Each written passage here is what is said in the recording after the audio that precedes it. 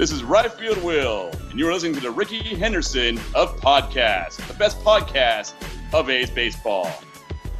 Woo! That's right, baby. We're back for episode 2. We got the endorsement from our man, Outfield Will. So excited for today's episode. I just want to thank everybody for listening to episode 1, and thanks again to Dallas Braden and Jane Lee for being our first guests ever on the Ricky Henderson of podcast. I'm your host, Alex Espinoza. We got a great episode lined up for you today with RF Will 149 on Twitter, also known as Outfield Will, Will MacNeil, hardcore A's fan who's really gained a huge profile over the past couple years thanks to his boy Ray Fosse. And also talking to another 149 member, Section 149 member, Ricky Fong, who happened to be 10 or 11 years old as a kid when Angels in the Outfield was actually filmed at the Oakland Coliseum. You know, not a lot of people know it was actually filmed at Oakland, so I thought that was interesting to get his perspective.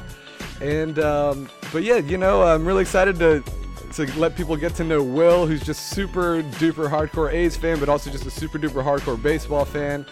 And also talk to another couple of his longtime friends, Omar, Gonzalez, and Anson, Casanares, who provided some great insight into Will's fandom and what makes him such a passionate guy. So, for me personally, I first noticed Will in 2012 when the Balfour Rage started taking off. The mad Aussie, the mad Australian closer, Graham Balfour. Just absolutely loved it. He was F-bombing himself in the bullpen mound, and then he'd dump some water on his head, run out to the Metallica music, and then Will would be out there thrashing his arms, and then it just became a huge A's phenomenon eventually, like he'll tell you later. So now he's Ray Fosse's favorite fan, and and who knows, he could be a future PA announcer down the road. He's already starting to do it with the Stockton Ports. So Will has some great stories to share. He's already been to a couple baseball games in the past couple weeks. Not even a pandemic can slow this man down. So, all right, let's get into it. Episode 2 of the Ricky Henderson podcast with Will MacNeil.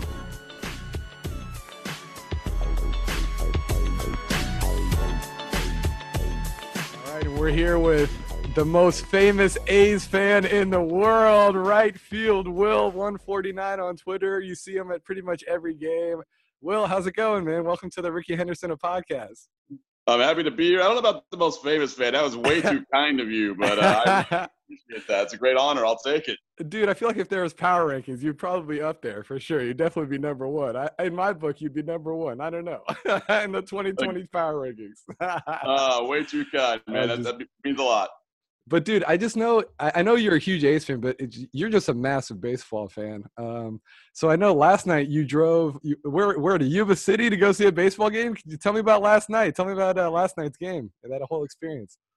It was a nice 2-hour drive to beautiful Marysville, California at Casino Stadium. It's pretty run down. I mean, the center field wall's not really there. It's a black tarp. On top of the scoreboard says, "Hi, my name is Bob. What's yours?" So, I mean, it's very minor league-ish, but I mean, it's a great time. They usually draw 4,000 fans during a non-COVID year. Uh-huh. In fact, they're actually playing games right now. I've got to check out. This is my second one I saw. It was a much better game than the first one. Good pitchers duel. A lot of great action last night. Good times, and everybody was wearing their mask, minus some selfies I took my mask off just to take my selfie, then I was good. And had a few cold ones. The owner even bought me a cold one. I can't complain. It was a great time. And so you're already friends with the owner at this point, huh? We talked to him real fast, my friends and I, and they were amazed. We came 2 hours to watch baseball, and he bought us some drinks. I'm not complaining. I'm never going to say no to a free beer. That's amazing, dude. So I mean, how did you are you just like, I mean, assuming without baseball there's a massive void in your life without being able to go to live baseball games, so are you just like researching like where's the closest baseball game I could go to? I mean, how did you hear about this in the first place, you know? I was originally talking to the Lincoln Potters the team they played last night. I was trying to see. I've heard about the collegiate summer league stuff, so I was trying to get into one of their games. So that's what it is. Collegiate. It's collegiate summer league. Is that the type of baseball? Summer league. A lot of teams were going to try to play still, and then a lot of them fell by the wayside. And they wanted these college kids to get their at bats. And I lucked out finding about this team. Originally, they were supposed to allow fans. Then they weren't. Then they said Marysvale was going to. So I jumped all over that. I was like, okay, 100 fans. You only buy your tickets online. I'm on it. So I really? So it's a limited. It's only 100 tickets per game, kind of a deal. Wow. Absolutely. Only 100 fans, GA tickets per game, and you could upgrade it for $4 to sit in the box seats. I was happy just being in the GA bleacher section, just down the right field line, and just watching baseball. Yeah, who did you go with? I saw you were with a couple of friends, right? Who'd you go with? I was there with my friend Ashley and Dennis. Good old D-Money Dennis Biles. Ashley's a left fielder. She's all right. That's amazing, dude. That's so cool. So, I mean, what was the atmosphere like? I mean, with only 100 people in there, you guys barely outnumber the players and the staff, you know? I mean, what is it like, watching a game in that kind of atmosphere?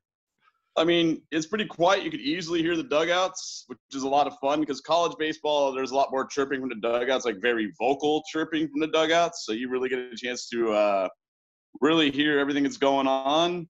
You get to hear some good heckles. You get to hear some of the coaches really talking to the umpires about certain calls.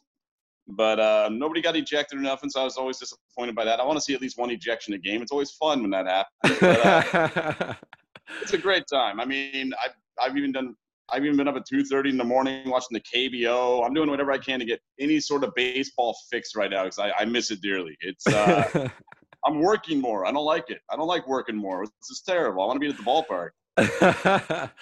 And you went a couple weeks ago too, right? Wasn't it like a 21-1 game or something like that? Yeah, like what? Two teams. It was a 21-1 game. Lincoln destroyed Marysville, or Yuba Sutter, Marysville. But this time, Yuba Sutter, Marysville, they came out and actually got the W 3-1. It was a much better game. It made the drive a lot more worth it to see a more competitive ball game.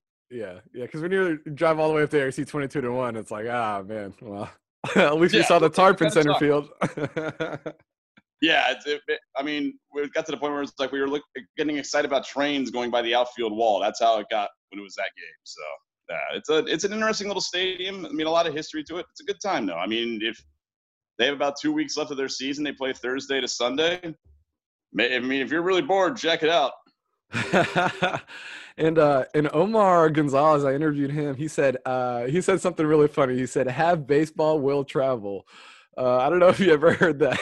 But yes, I have. You told me that before. That's what I do. What's like the weirdest situation you've ever seen? Like the farthest you've had to drive? Like the most effort you put in to see a baseball game? Was this it? Or like what's like the weirdest situation you've seen a game? You know? Worst one ever was it was after an A's afternoon game. I was trying to get to Stockton to catch the evening game, and there was a major crash on the Altamont, and then all the side roads were backed up. And so it took me to get to Banner Island Ballpark almost 3.5 hours to go. Usually it would take on a non-traffic day an hour. It took me 3.5 hours to get to the game. I made it just in time for first pitch, but I looked overly stressed out because I was not happy sitting in the car for 3.5 hours just trying to get to a Stockton Ports game. and Anson was saying too, sometimes you do some crazy like back-to-backs, right? Like you'll like go to a day game at the Coliseum, a night game at the Ports, and like a day game at the Coliseum the next day or something like that. Will you? Oh yeah, I've done that a few different times. Yeah, is that what you live for? Is that like your those are like your favorite times or what? Yeah. Oh, I love doubleheader days. I will gladly go from Hayward to the Coliseum to my easy drive, and for the nighttime, I will gladly go from the Coliseum to Stockton and go back to Hayward that night. I will gladly do that. Anytime I can see 2 games, maybe even 3 games in a day, I will gladly do it. Yeah, and it always seems like you make an effort. Like you said, like you met the owner up in Yuba City. Like, do you always make an effort to introduce yourself to the players, coaches, or whoever is, especially in minor league? It's such a small universe. A lot of the times, like a few people are running the show. Do you always make an effort to introduce yourself to those people, or does it just naturally kind of happen? It usually just naturally happens. Like I thought we were in the beer line. We thought one of the guys was the owner. And we just want to ask what the Bob on the scoreboard thing is. Like, this is the most random thing. Like, why is this? Hello, my name is Bob. Is up on the scoreboard. What's yours? It's like, why is that up there? So he was just coming by, and we asked him the question, and we started talking a bit. Then I went down to the beer line, and he saw me. He's like, I'm taking care of this guy's round of beers. So I was like, oh, okay, so stuff like that just randomly happens. Wait, what was his answer though? You got to tell me the answer about the Bob thing. So. Oh, it was great. I guess before they got the scoreboard in last season, somebody in the factory was just screwing around with it and put that in there when they shipped it out. That's what showed up on the board right when they got it, because they don't have the control panel for it. They're supposed to send it back right before COVID this year to get it fixed and ready for the season, but no, it didn't happen. So the team photo last year actually had that in there because it was like an inside joke. It was like a joke with the players too. So I guess this year you're going to have the same thing up there. It was only supposed to be a 1-year thing. It'll be a 2-year thing. But yeah, it's going to be in the team photo and everything. It's going to be great. They should just keep it. They should just keep it there permanently. This sounds hilarious, dude. You got to send me a photo. I hope you got a photo of that thing. You got to send it over. I do. I'll send that over to you later. Yeah, that would be hilarious. Dude. I mean, you got to be there really to kind of really appreciate it. But it's just, even the picture you just look, it's like, why is that up there? It adds to the element of these COVID ball games. It's great. So is it like just like a poster, or is it like the scoreboard is fixed, like the light bulbs are fixed? Like the scoreboard lights on the top part of it, the very top where it would be like a message board is just fixed on it. It's just a red, "Hi, my name is Bob. What's yours?" Is just on the scoreboard. That's hilarious, dude. That is so funny, man. So yeah, when did you become an A's fan? I mean, obviously you grew up in the East Bay, right? Where did you grow up? And like, were you always an A's fan, or were you born into it, or what? Grew up, San Lorenzo, Pleasanton, Haywards. I've always been here in the Bay Area. I just grew up being an A's fan. Most of my family was Giants fans, so I wanted to be different. So I figured, I thought green and gold are better colors than jack-o'-lanterns. So I decided to stick with the Oakland A's. And first game I ever saw a baseball game on TV was Mark McGwire hitting a home run in like 1987. So it stuck with me, and yeah, been an A's fan ever since. Love being at the stadium. Pre-Mount Davis, current situation. A's fan through and through for life. I bleed green and gold. I'm not going to actually test that out, though. I don't want to do that right now. That's so funny, man. That's crazy. You came from a family of Giants fans. Who would have ever thought, man? Look at you. That's awesome. My uncle took me to a lot of Giants games. He would try to throw a Giants hat on me. I would just look at him very confused. I'd always have my A's hat on. So, yeah, it was great. He took me to a lot of games. Candlestick was a good time to watch baseball, but yeah, I prefer the Coliseum and prefer Oakland A's baseball all day, any day. That's so funny. So you would be like, "No, we're going to the A's game." That's so funny. You would bring your family to the A's game. That's great. I'll do my best anyway. Yeah, and so yeah, when did you start sitting in the bleachers? When did you kind of meeting Anson, Omar, Tony, Denny, Cass? Like when did you guys all kind of start meeting each other? I remember it was a game against the San Francisco Giants at, I think it was AT&T, Pac, but I don't know which one it was at the time, but I saw those guys out in left field, like standing up, or right field, I apologize, standing up out there, like left fielders, right fielders. I went up to a 5'10" guy, Bobby Salentis, asking, "Hey, what can I do to be a part of your guys' crew?" I'm like, "I see you guys every game on TV. This looks amazing. I've sat behind you guys a few times. I'd love to be out there with you guys." He's like, "Left field's really full right now. Talk to Keith Selleman and see if he can get you in the right field."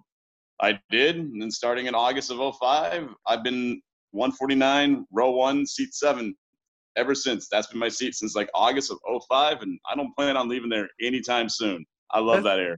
That's crazy, man. So about how many, like, in a normal year when there's 81 games at home, about how many A's games a year are you going to, you think? Home games, try at least 80, 81. I made all of them one. At least 80. 79 to 80 for sure. I'm there. I only missed like 1 or 2 because of other like family commitments that I really have to go to, or like, this sounds ridiculous. Most people should not do this. I try to schedule my life around my baseball. It's terrible to do, but that's what I do. My job, I try to tell them, "Sorry, I can't come in today. I can't fill in today. I got to go to the game." Yeah. Sorry. Find somebody else. And you work a lot of graveyard shifts too, right? I heard you do a lot of graveyard shifts too, right? Way too many graveyard shifts. I got to do one tonight, and then they have me coming back at 2:00 tomorrow afternoon. I guess they are trying to punish me for all the times I've done this stuff, so it's all right. And when was like the first time you got a text from a friend like, "Oh, we just saw you on TV," like, or was that like really early on, or when did that like start happening?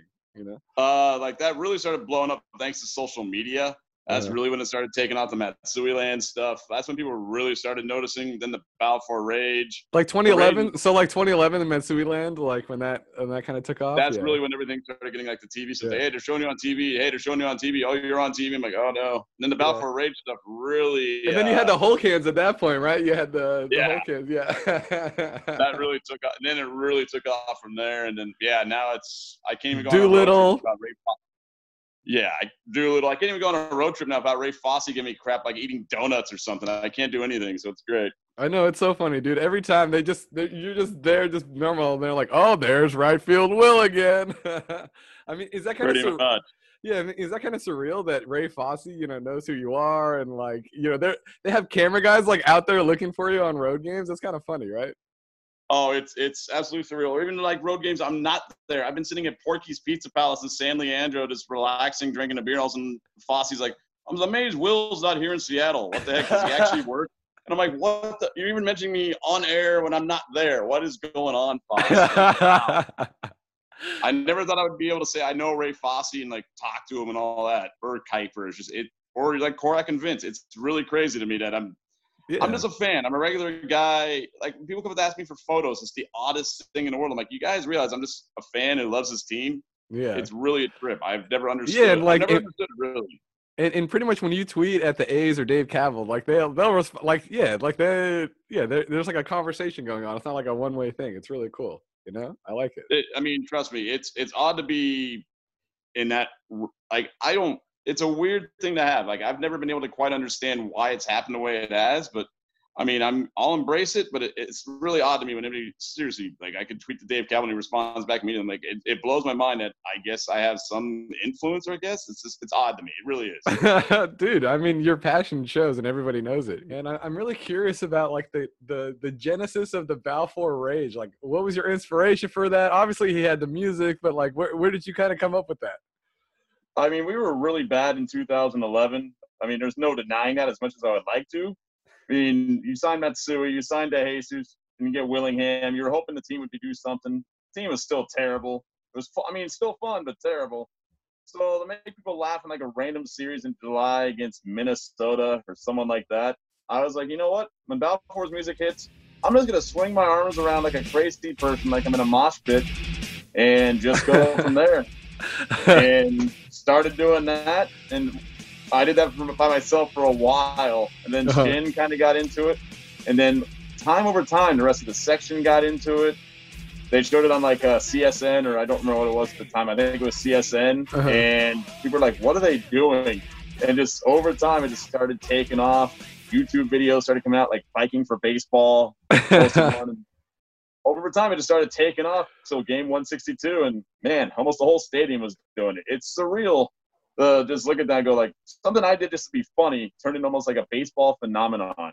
I know. I mean, honestly, that's still one of my favorite A's videos is the game 162. It's the game 162 where you guys were all raging. How cool was that moment right there, Oh, it's one of the coolest things in the world also, and just be like, wow.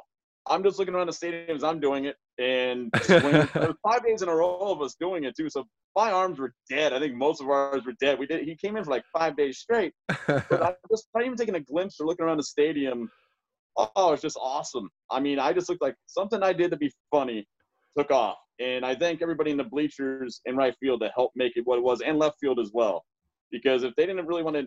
I mean, if they didn't start doing it, it would just be my solo self looking like an idiot, swinging his arms around in the mosh pit kind of thing. But they embraced it. They made it big, and I can't thank them enough. I give the bleachers all the credit in the world for what they did. They helped make it what it is. And that also led to Josh Hamilton Appreciation Day the next year too, right? What about that afternoon? That was a special, funny afternoon as well, Oh, that wasn't even an afternoon. That was an all-night festival. We were there till 1:42 in the morning on Josh Hamilton Appreciation Night. Let me tell you. Yeah. I mean, we were seriously, we were there 19 innings against the Angels for a Hamilton night. I mean, I can't complain. That's right. That was the 19-inning game. I forgot, dude. That's right. Oh my God. Yeah.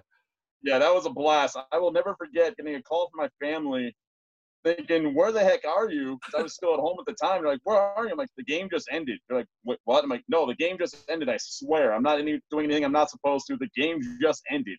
So it was awesome not getting home back to Pleasanton until like almost 2:30 in the morning. It was great. And I remember you guys were all just had Butterfingers, like everybody, and then Josh even like somebody threw a Butterfinger down to him, and he was like playing. He was cool with like he kind of playing around with you guys, right? Oh, Josh embraced it. He was really cool with that. I mean, if I was any other, like most other athletes would not be cool with something like that, almost making fun of them for a mistake they made, but he was embracing it. He even ate a Butterfinger. I mean, he was having a blast with it. Yeah. He talked to us all night. And the next morning, because we went to the morning, and yeah, he was a great guy during that. So it was really cool. It was a great time, and I mean, the bleachers, you never know what fun events are going to pop up randomly. Yeah, and then 2013, that's also when the Doolittle. I mean, because I think Balfour was gone after 2012. Is that right? And then 2013, Doolittle came in as a closer. Is that right? I mean, Balfour was still around in 13. He was an all-star for us that year. But, I mean, yeah, Doolittle was out there. So we're like, hey, he's got Metallica music too. So we started that headbang. So it'd be fun. The 8th inning headbang, 9th inning rage. You got your cardio, your like chiropractic work. I mean, you got everything you needed. It was great. And yeah, what is it about that Bleacher crew? I mean, Omar was telling me like you spent money on a really nice custom flag for him. You do it for a lot of people. You know, not a lot of people do that stuff. What is it about the connection that you guys have out there? I mean, it's just amazing how we all come from either different backgrounds, different whatever, but we all just connect so much over baseball, and it's just the friendship just builds from there. I mean, I see Cass, Ross, Dennis, a lot of them during the off season. It's this extra long off season. I see everybody because we're trying to go like the Drake's Brewery or do something, but it's just we like the line out of Fever Pitch, which is kind of stupid. It's like they are like my summer family. I love seeing them all the time. It's odd when you don't see your friends every day. And it's been a terrible extra long off season to say the least. I miss everybody. I miss seeing them every day, sharing our passion for our team. But if this season does get off the ground, it's gonna be a little different, of course. But we'll be watching on TV, trying to find places to enjoy, and I can't wait. Yeah, dude. And yeah, do you think when baseball does come back that you guys will maybe go on more road trips? Like you guys will like, you know, maybe make it. I know you guys go on a few road trips every season, but do you guys think it'll be like a whole nother level of fandom for you guys just because it's been taken away, you know? Oh, as long as this COVID stuff is everything else by next season is gone. Oh, I already know. Like I saw Arizona. Okay, done. Spring training and the regular games. San Diego, Colorado, probably Detroit, Toronto. Like I'm trying to plan out. Like I want to see almost a third, like a fourth, like at least 2/3 of the A season next year. I want to see like 110, 120 games. I'm saving my money up for that. I want to do that. That's awesome, dude. And like, how many ballparks have you visited? How many have you been to total? MLB. I've been to big league parks. I've been to 16 of them. 16? What are they? I'm curious. Which ones have you been to? If you can you rattle them off or what? You got them? Oh, that's gonna be tough. It's gonna be very tricky. Let's see. Oakland, both San Francisco, Arizona, Colorado, San Diego, Anaheim, Seattle, the old Texas Stadium now, I guess, since they just got rid of that. Houston, Tampa. Damn, Tampa! You went all the way down to Tampa? There was a doubleheader. I had to go to Tampa. It was a doubleheader at Tropicana Field. I had to go. Who says that? That's hilarious. Yeah, I wanted to sit 9 because one of them went extra innings. I had to sit 19 innings in a day indoors. And I was there right when the gates open, doors open. So it was crazy. That's hilarious. That's Minnesota, Pittsburgh. I know I'm missing. Milwaukee, Wrigley. White Sox Stadium. Yeah, I know I'm probably missing some. Have you been to Cincinnati? You've been out there? I've not been there. I'm waiting. I'm trying to do it where I see the A's in all those ballparks. The only one I've not seen the A's in is Milwaukee. That was just after a game against the White Sox last year, the A's played randomly on Friday at 2. We're like, let's go to Milwaukee. So we went to Milwaukee and caught a game there against Texas. Hunter Pence was all confused, like, what are you doing here? And then Jesse Chavez, somebody's like, what the hell, Will? You're here and randomly watching this? I'm like, yeah, I'm in my A's gear. You guys know who I am. It's all good. That's so funny, man. That's great.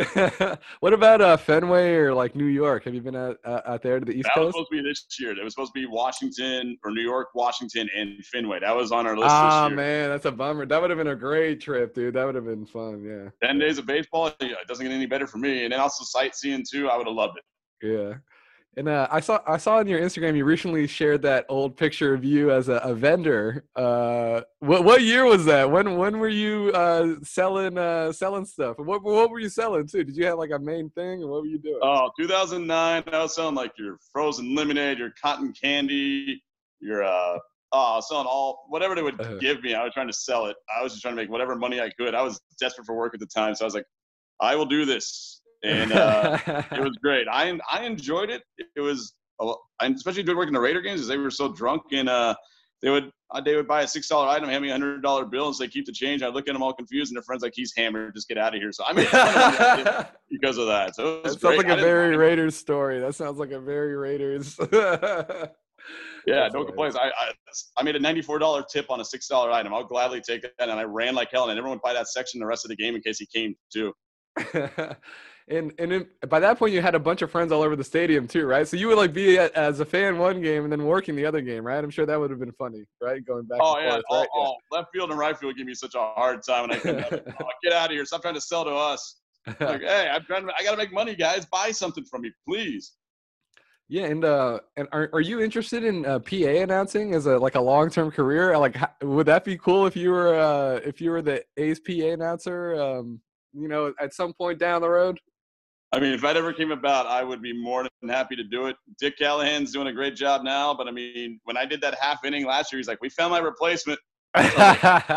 So that was a thrill. I was happy doing some games in Stockton last year, getting my feet wet. Trust me, it's a lot harder than people think. I thought, honest to God, I knew it was tough, but having to read the advertisements, having to say them properly where you say it slow enough where they could hear you over the PA. Yeah. It's a tricky job. Anybody who thinks that job's easy, they are mistaken big time. Yeah. How many games have you called in Stockton total? How many you called down there? I did about 13 last year. It was a great time. I loved it. It was a great learning experience. Made many blunders along the way. Some of the players' names oh my God, some of the players' names I look at, I'm like, even the phonetical spelling, you're looking at, like, this ain't gonna help me. So you're trying to actually announce it like 5 times over, like, how do you say this? Yeah. Okay, one more time. Record this for me. Then Anson was recording of it. I'm like, that doesn't help me either. So it's just like, you just take your best guess and hope the player doesn't turn around and look at you going like, what was that?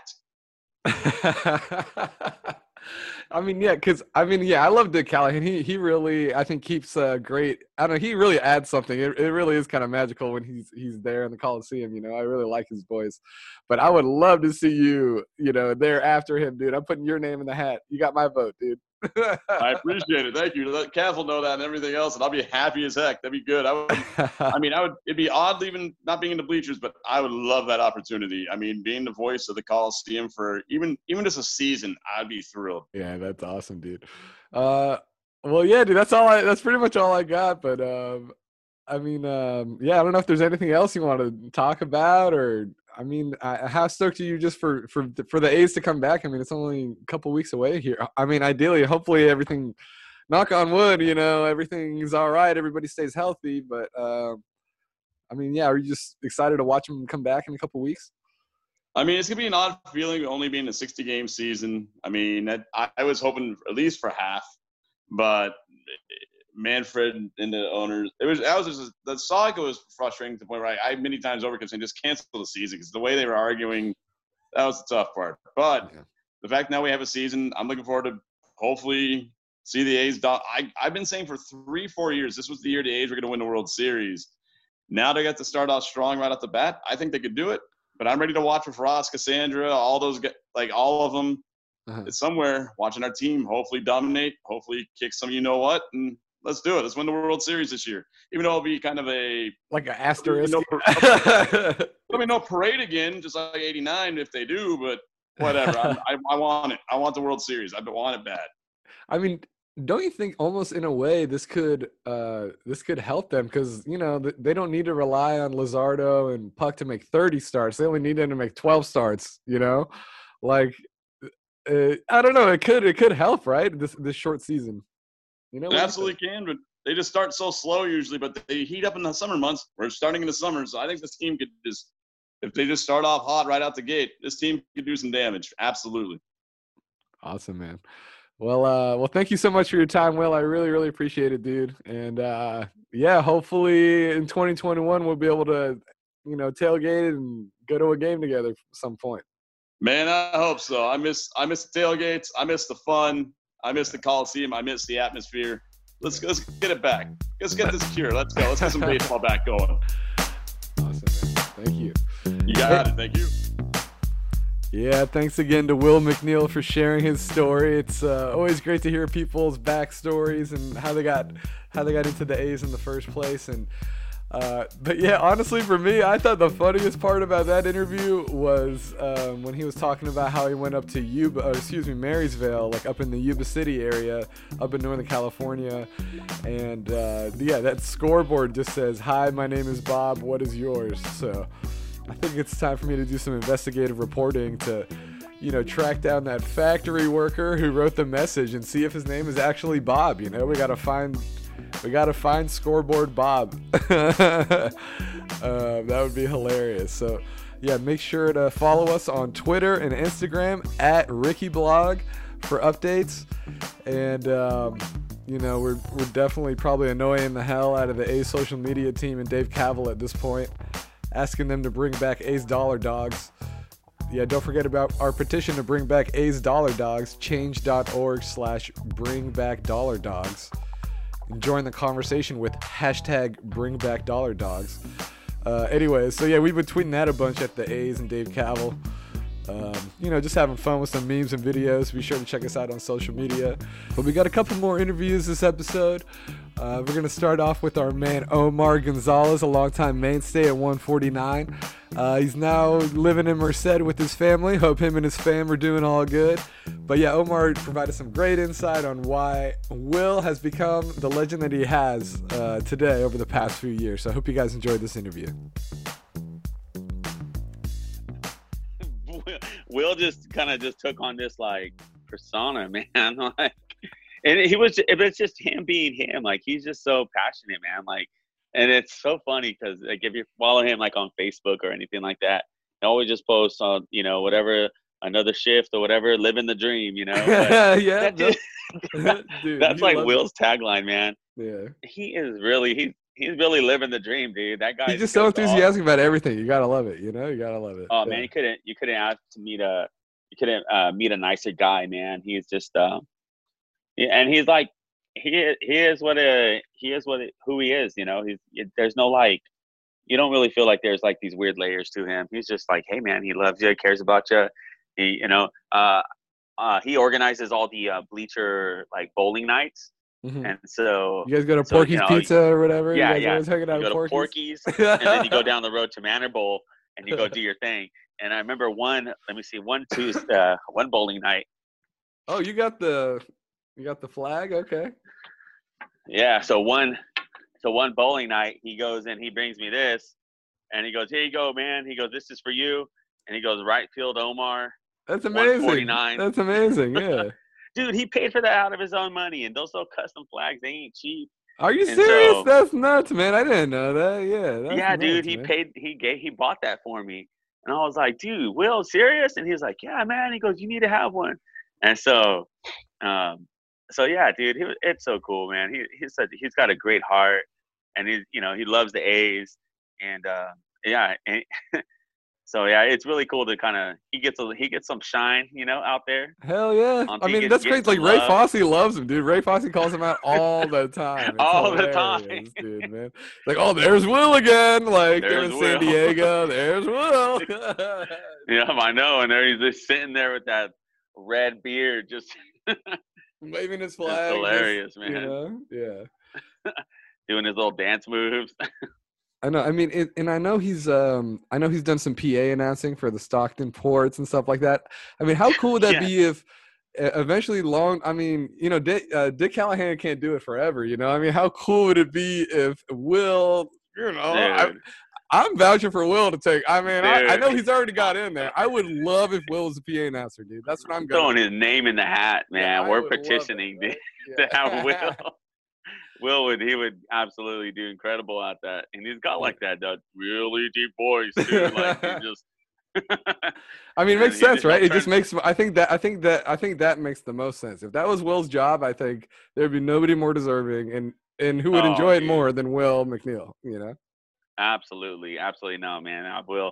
He's deserving of a lot of great things, man. He's a good dude, man. He's a good friend. Yeah, and what do you remember about the Balfour Rage? How do you remember about that catching fire? You know? Oh, dude. Well, let's see what happened with that. I think one night. Well, let's see what happened. So Will would just do it, right? He would just do it on his own. Well, he likes heavy metal, right? Like he's a heavy metal kind of guy, right? Yeah, like, especially since Balfour comes out. You know, he was coming out to Metallica or whatever, and so Will would just get up, and you know, he would do something for everyone, and he'd have something, man. He's just full of it, and he was getting up, and he was just kind of doing his thing, and we would all just sit around and be talking, right, as you know, and sometimes we didn't even pay attention. And then sometimes we just laugh our heads off because, you know, that song would just go longer or whatever. And there's Will, he's like gassed. And it's like 2 minutes straight of him like, oh, God. Yeah. Like, Hilarious, dude. And then I remember one time Shin, he got up and we said, go, go, go. And it was Shin and Will. And Shin had his Godzilla mask on. And so you had Will going. And I think Ross has the video on his YouTube channel. And then you have Shin over there with Yeah, that looks great with the Godzilla going nuts. Yeah, that's fantastic. Oh, it was so much fun, man. And then I think eventually we all started like joining in. I remember it was one night it just organically just happened, right? Yeah, it just exactly. It was organic, super organic. It was just like let's just have fun with this thing, you know. And so then it just started blowing up, especially everyone started doing it, and then that it became a thing, dude. Yeah, it's so really great. Became a thing. I remember in like September, like dude, game 162, like the rage at one. I think there's a YouTube video of the 162 whole rage. Stadium. It was. Well, they didn't cut to. I don't think CSN. Cut Yeah, that's right. They stayed. That's right. God bless that producer or director. God bless whoever made that decision. That was epic, and it was so long too. I felt like that thing was going forever. Like as soon as they got the first out, they were like, they just started playing it because they just knew, like, you know, like because you know the A's were up, I think 6 runs, and it was like, dude, this is pure celebration right here. It's like, yeah. Oh, and I think and there was no need for Balfour to come out, but he wanted to go out. And when they showed the replay, you have to. Like, yeah, I think his jersey was buttoned open, and he had just thrown water on his face. He's you know, cussing. You can see him cussing. Yeah. And he just goes out there. The dude was like a monster. And there where all of us are out there just gassing, you know. And then Will had those Hulk hands he used to put on his. The Hulk hands. Those were. I think that really helps too when somebody's doing that. Yeah, you know? Especially because you have this giant fist rolling in the air. 3 feet long. Those things are huge. Yeah. I think midway through the season, I had made a Balfour Rage sign, and it was like I think I painted it yellow, and I printed out a cutout of Balfour like yelling. And then I put like Balfour Rage or something. And then every now and then you'll see the sign up in the air. Yeah. There's still that classic photo floating around. Yeah. Him yelling. Yeah. I know. Yeah, exactly. Just, dude. And so there's dude, that thing just like you said, man, it's so organic. And it was just so like, nothing was ever planned, dude. Things just happened out there. So there's some things that were planned, like the second Bacon Tuesday, that was planned. But that kind of just happened also, you know? The first one was just organic too. Yeah. Oh yeah. It was just I think someone even brought chicharrones, is trying to pass it off as a cousin of bacon. So you know, everything out there just kind of develops, you know. and also Will, I think I don't know if anybody loves baseball more than Will, because on Thursday I know he already went to a game a couple weeks ago, like way up in deep in Northern California. Yeah. He's going to another game on Thursday. I mean, what about that? You know. he have baseball will travel, you know. That's dude. If you got innings, he's there, dude. He's like a baseball fiend, man. I remember going out to the Neptune Pearls one time with him, or I forgot where it was. It was like a local game, right there. I think it was Alameda or something. And he was like, "Hey, you want to go to this game with me?" It's like these. I was like, "Sure." And then like people knew him. They're like, "Hey, what's up, Will?" And he's like, "Hey." You know? Yeah. And it's like everywhere he goes, they know him, man. And so, dude, this guy will go. He is like, I think he's like the baseball he's like California's biggest super fan of baseball, dude. It's crazy. Oh yeah. man, he's like a walking almanac too. Like he knows like sports stats. He knows all the guys in the minors. He knows, I mean everything, man. He goes to fall league. He does all of it, dude. Like he is like committed, dedicated. Like so, I don't know anyone else who knows as much about ball like as Will does, honestly, or even would travel as much to see a lot of these guys that he does too. And so, he's just got a love for the game, man. He's so unique, dude. He's such a genuine dude. Yeah. What do you think about his jersey collection too? I mean, he's got the randomest. He's got like Ty Van Berkeley's. He's got, who else does he got? Tommy Everidge. He loves Tommy Everidge. The Everidge one is like, I think that's his classic one, man. I remember seeing that one all the time. It was just like, seriously, that's the most random jersey. But he loves that guy. He's got everybody. Yeah, he's got it all, man. So, and if he likes them, well, he knows them all. So he knows like all the players. And I was just like, dude, seriously, dude. He's like, oh, this guy used to play in the, 2001, 2000 thing between April and May. Yeah. He's just a stat guy, and he just got a love for it, dude. Yeah, man, he'll go anywhere. You got an inning to watch, and he'll watch it. So, dude, well, thank you so much. I really appreciate it, dude. And I'm sure Will's gonna, hopefully get some more props off this interview. So. Oh heck yeah, man! Yeah, he's such a good dude. A lot of those guys, man. A lot of those guys deserve a lot of love. Will, he's a mainstay. And he's a good man, man. He's got a good heart too. So. Awesome, man. Well, thank you so much. All right. I appreciate it. Man, we're going heavy on the nostalgia this episode. Appreciate Omar for his time, giving us, the background, peer's view of Will MacNeil. Because if you go back and look at the game 162 Balfour Rage, you'll see Omar is actually just to the right of Will. So yeah, I'll be sure to share that video. Be sure to follow us on Twitter and Instagram at RickyBlog. And yeah, up next we got Anson Casanares, another classic member of the Bleacher crew. Hope y'all enjoyed this one. Yeah, you've known Will, for a long time. I mean, how cool is it to see like how his profile's been raised so much, and now how he's just become like a larger than life figure for A's fans.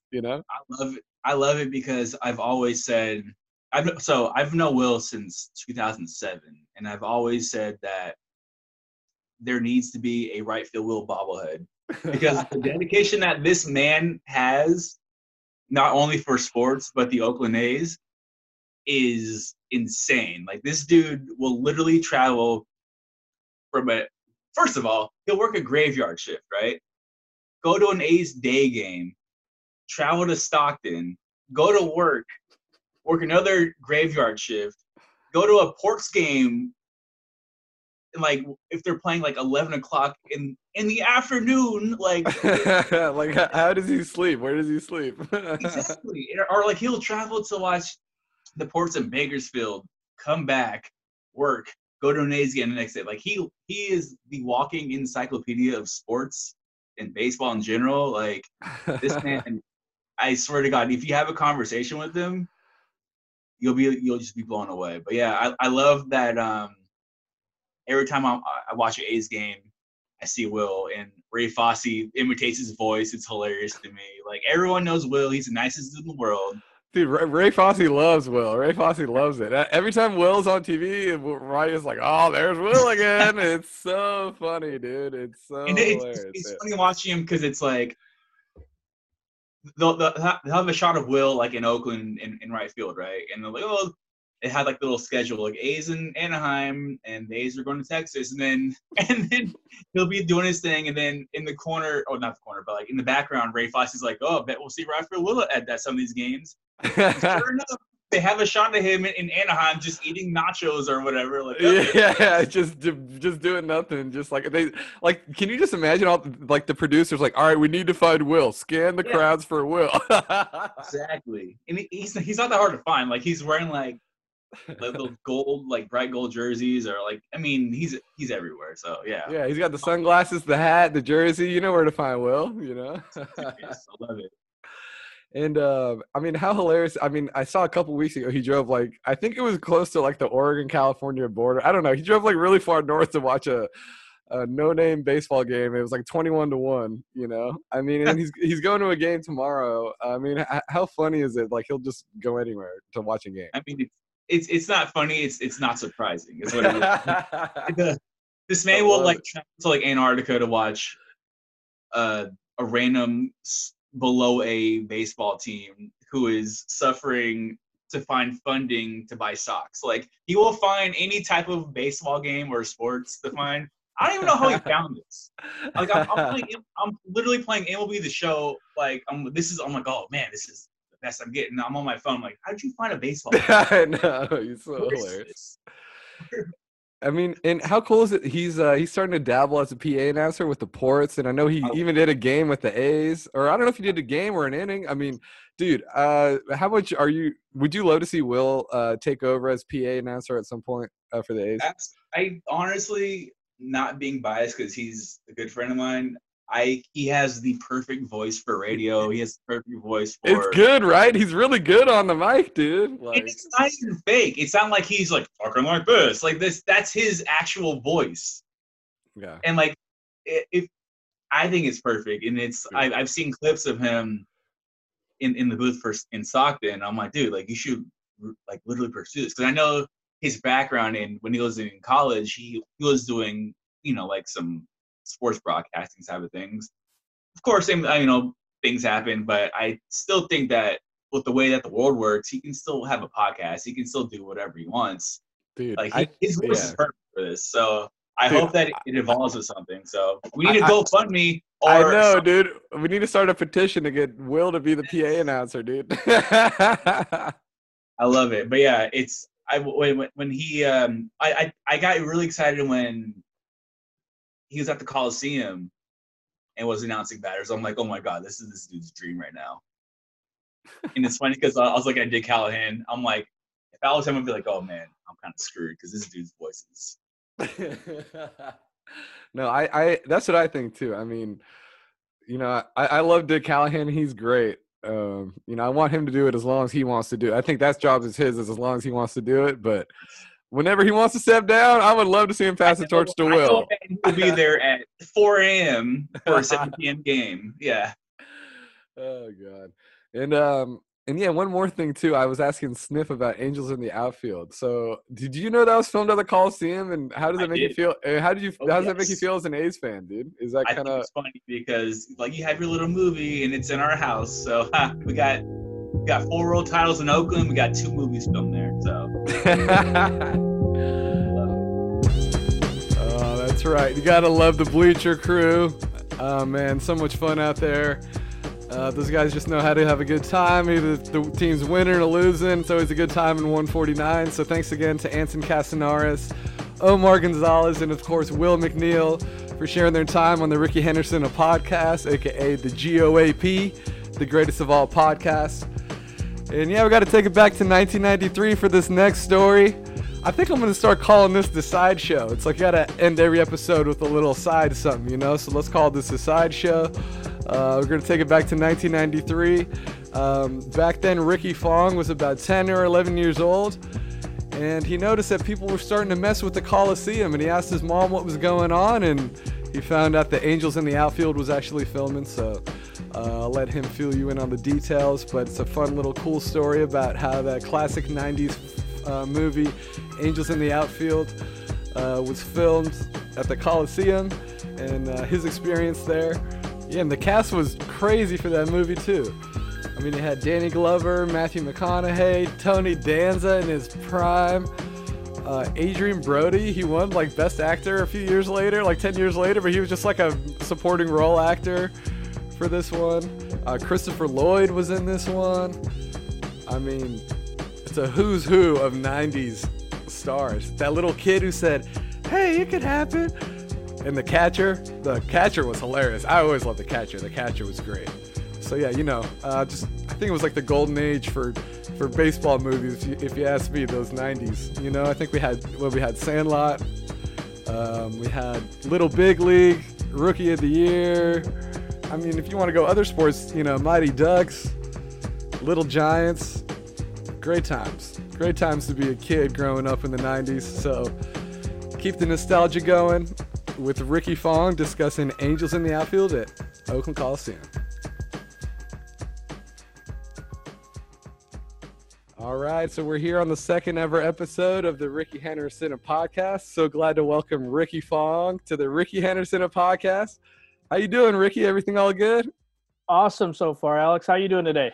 I'm doing great. Thank you so much. So yeah, we're here to talk about the Angels in the Outfield because, not a lot of people know that it was actually filmed at the Oakland Coliseum. You would think, it was filmed in LA or Anaheim, wherever the hell the Angels were at that point. But so yeah, what year was this, and how did your family hear about it? How old were you? Can you just give us some background on, you were there in the stands as a fan, and I'd just love to get some background on how your family heard about it in the first place. Sure, no problem.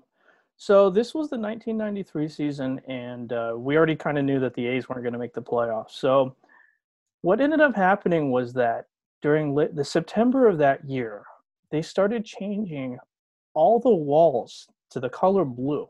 And I was a little, as being 10 or 11 years old, I was really confused. Because I kind of figured, I was like, wait a second here, are the A's moving? Are they getting into color scheme, etc.? So this is in the middle of the season you're talking about, right? Yes, right in the middle. I believe it was.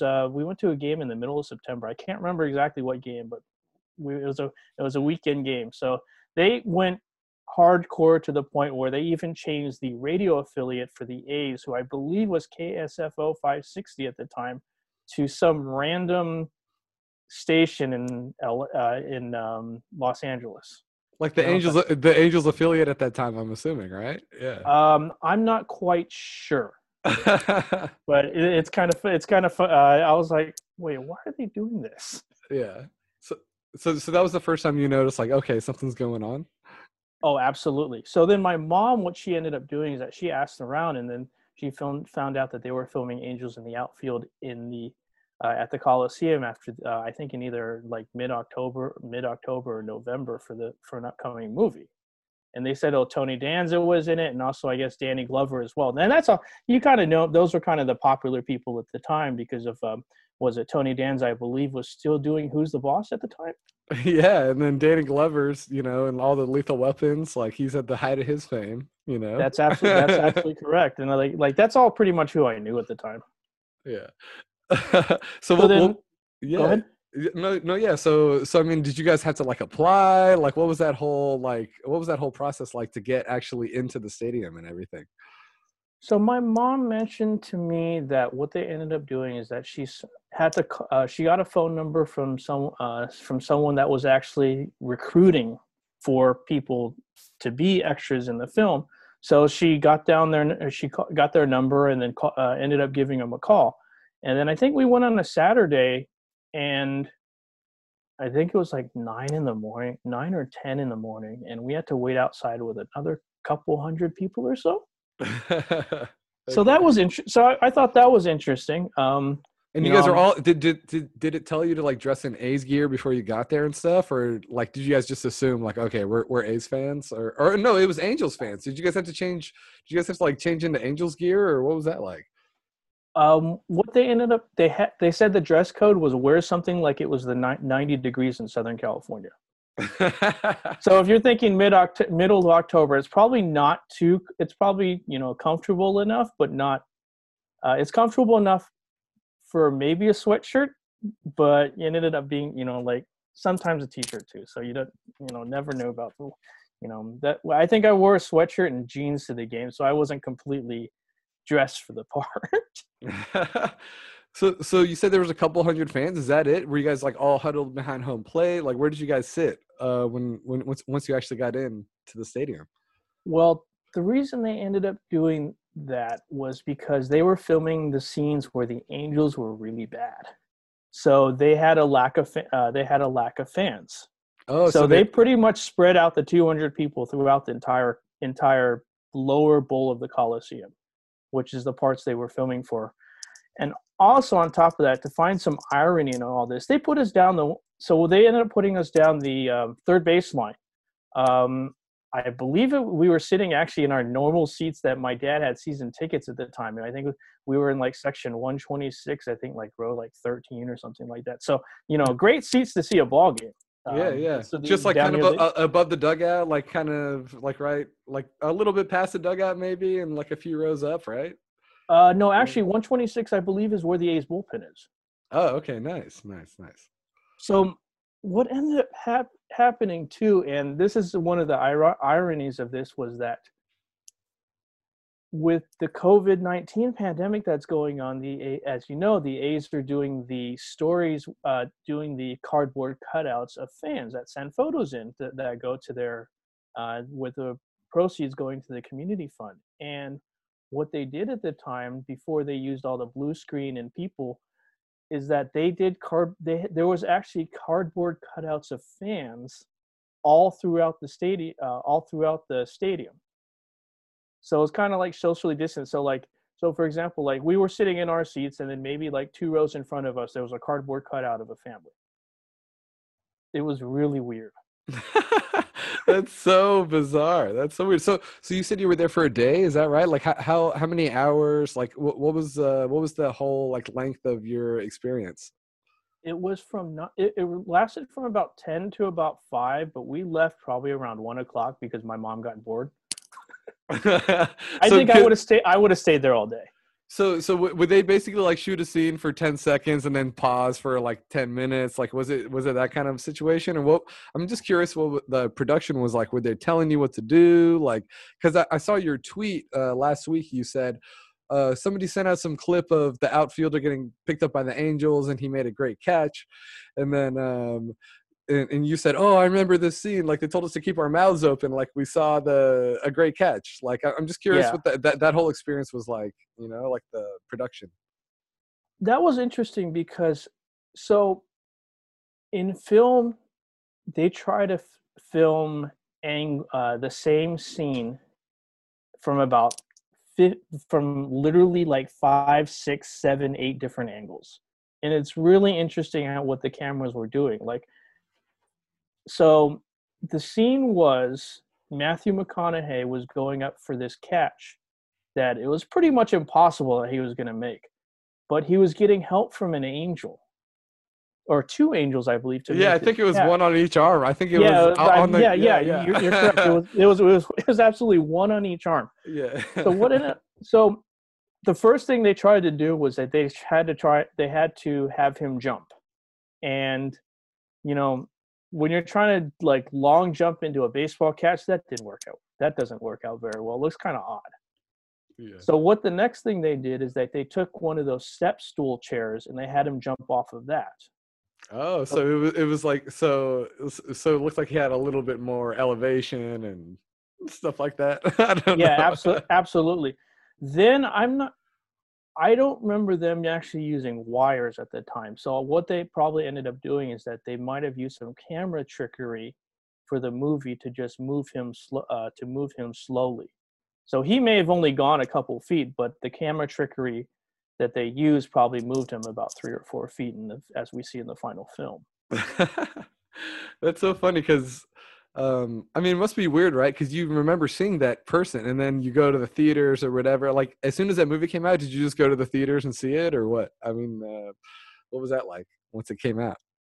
The theaters was interesting because, since it was, we assumed since it was a remake. I believe I don't remember exactly when the remake was. I think it was like the 1950s or something like that, and. Everyone knew about the remake, but they wanted to see they wanted to see what this other one looked like. And I thought it was kind of cool. Like my parents brought me, and, I liked the movie for what it was. But, I really thought it was the most awesome thing to see the Coliseum on film. And did you have any interactions with with any actors? Because I mean, we were talking about this before we started. I mean, they had some really classic '90s actors. I mean, I'm looking at the IMDb. It was Danny Glover, Joseph Gordon-Levitt, Tony Danza, Christopher Lloyd, McConaughey. The catcher was hilarious. The little kid who says like, "Oh, you know, it can happen." You know, like I don't know. Everybody was just classic '90s actor. You know. Oh, absolutely. And I didn't even know about him either. You know, I didn't really talk since we were kind of like in the stands. Like I think Danny Glover spoke to the crowd like once or twice saying thank you for showing up, but I think that was about it. Most of it was kind of like everyone was just doing their jobs. Okay. But you know, like, yeah, it was interesting. Yeah, and so yeah, do you have any other funny stories or any other weird things that happened on that afternoon or that you remember when you were a kid? Oh yeah, for sure. So actually, one thing when they first started was that they introduced the quote unquote lineup for the Angels, and they announced all the actors. So it was kind of interesting. It's like, you know, like so Neil McDonough played the pitcher Whit Bass, who was really weird, and I was like, I didn't know who he was at the time. And then, you know, like they introduced a guy named Danny Hemmerling, and he goes like, he's played by a guy named Adrian Brody. And I was like, who is he? Like 12 years old? You're like, who? Or 11, 12, 10, 11. You're like, who is he? And then, you know, like you're kind of like, now it's like, whoa. Yeah, he won an Oscar, right? Or something, right? Like he's like, I believe so. Yeah, I think he did, right? Yeah, exactly. Yeah. And he just had like a supporting role in this little '90s baseball flick. It's hilarious. Yeah. Absolutely. The only person outside of like Tony Danza and Danny Glover that I recognized was Mitchell Page, who played for the A's for a little. He played their first baseman. I believe his name was actually never mentioned in the film, but I believe in the end credits, his name was Abascal, if I'm pronouncing that correctly. So I found that to be kind of interesting. But anyways, the funny story I have from it was that Ray Mitchell, who was, I guess, the Angels' star slugger in the film, was played by a guy named Stoney Jackson. And my 10, 11-year-old self confused him with the guy that played Willie Lopez in the movie Ghost, which came out a couple years earlier. So I was like, I have to root for this guy? Because if you remember in Ghost, the guy that played Willie Lopez, his name is Rick Aviles. He ended up passing away, I believe, in 1995. He's the guy that originally killed Patrick Swayze's character. in Ghost. So you were like automatically like, dude, I can't root for this guy. Like, I don't like this guy at all. Yeah, because like, you know, like at that time, it's kind of like, even if like, you learn to, not like someone because, of what they did in a movie, because, at that time, you don't know that, you're not necessarily completely understanding the difference of how, your age at the time is like, you can't understand that this movie was fake. You think everything's real. Yeah. That's hilarious, man. Yeah. And so yeah, this movie came out in like 1994. It was like in the peak. I feel like we got kind of spoiled. I was born in '87, so I was a kid when this came out. I loved the movie. Like Rookie of the Year came out around this time. I think Little Big League, Sandlot. Right. Yeah, Sandlot. What is your favorite '90s baseball movie? Oh, I have to go with Sandlot for sure.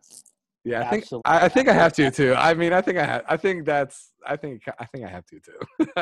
Yeah. Smalls was basically, I felt like, I feel like I could relate to the character of Smalls. I've played, like playing catch with my dad in the backyard. I've, there's a couple times where we're playing catch with hardball, and I've actually got hit in the face. Getting hit in the eye with a baseball is not very fun. Okay, man. Well, shit. Yeah, I think that's all I got. But yeah, thank you so much for your time, man. Is there anything else you want to add? Is there anything else hilarious? Anything else you think fans should know? Yeah, there's actually one more scene that I wanted to discuss real quick. Where yeah, please. Where Matthew McConaughey's character in the early going collides with Israel Harabi's character Martinez.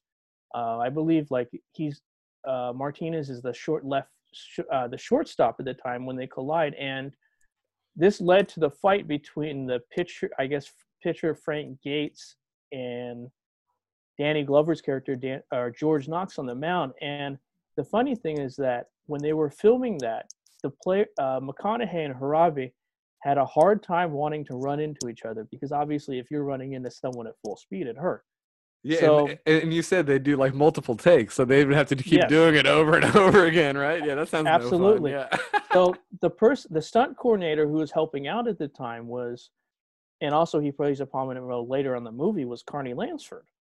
So I thought that was kind of cool. Wait, what? Oh, so he was like the consultant, like the baseball, like the guy who actually knew what baseball was, consultant kind of guy? Yeah, he was doing some consulting work and like kind of like helping out with this stunt. So they ran out to him as well. So I thought that was kind of interesting. That's crazy, man. That's crazy. Yep. And also, one other thing is that, so there's also another scene in that film where Adrian Brody's character hits a ball and the defense has like 20 errors, and Danny Hammerling gets an inside the park home run. So we were there for the start of that because we were trying to figure out what was going on, because so they introduced the A's and they came out of the center field gate. And what ended up happening was that when the A's came out, all the fans that were in the stadium stood and cheered because it was the quote unquote A's that came out, but then they said like, hey guys, they're just actors. We're supposed to boo them because we're quote unquote Angel fans, and everyone just kind of groaned, and I was like, really? That's hilarious. I kind of love that, dude. That's great. You just see the uniforms and you just start cheering, right? It's just natural, right? Absolutely. But I think what it is that, like for me, is that I saw their jerseys and hats at the time, and I think they may have taken liberties and made the hats a little bit darker than they should have been, because it didn't really look like the complete A's hats of the time. It was like made for the cameras that they were using or whatever. Absolutely. And then, like, I guess if you want to say, like, on an ending thought, I really enjoy, as much, it's interesting to see the Coliseum through the years, and especially in the film.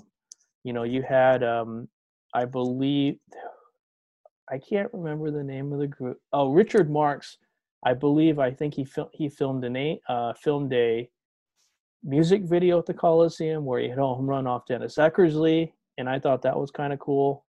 And then, you have Angels in the Outfield being filmed there, then you have Moneyball filmed there as well. So it's kind of like, it's kind of interesting how, like, just seeing that's why I kind of like appreciate the history of the Coliseum, because of like, especially what movies that were filmed there.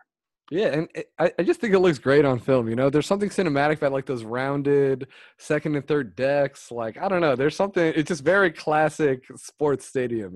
I think it's fantastic. I love it. I mean, I'm biased, but I love it. I love the Coliseum. No, I completely agree with you. And then, like, I was, like for me being, growing up and actually remembering pre-Mount Davis, because a lot of the younger fans nowadays don't. It's, like you kind of wish you could, wish they could see that type of view of the Oakland Hills, because, man, that was beautiful. I think that if the A's Stadium was still around today, I think we'd probably not be talking. To be honest, I don't think we'd be talking about Howard Terminal. You could be talking about upgrades to the current stadium, just making everything so much better.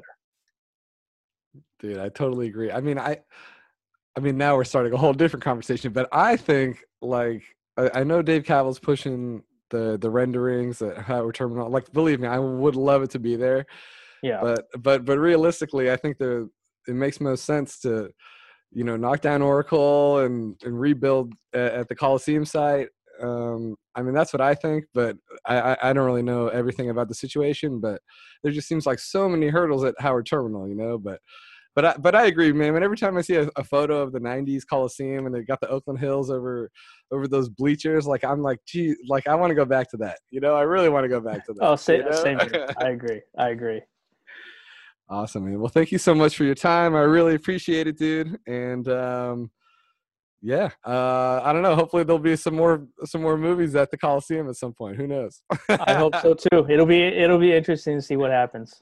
Awesome, man. All right. Thank you so much, Ricky. I appreciate it. No problem. Take it easy, Alex. All right. Thank you to Ricky for coming on the Ricky. It's a Rickyception going on here. No, but seriously, my roommate says he's not a fan of Angels in the Outfield. I personally like it. I think it holds its weight. For me personally, it's Sandlot. But I don't know. I see what he's saying. It's pretty cheesy with the whole arms waving, all that stuff. But hey, it's the 90s, you're a kid. It could happen. Well, thank you very much for tuning in for episode 2 of the GOAP. I'm your host, Alex Espinoza. Be sure to follow us on Twitter and Instagram at RickyBlog. Hoping to drop one of these at least every Monday. We got some special stuff cooking up too. Appreciate all the early support. And yeah, keep checking back for fire memes and content at RickyBlog. All right, take care, guys. Have a good one.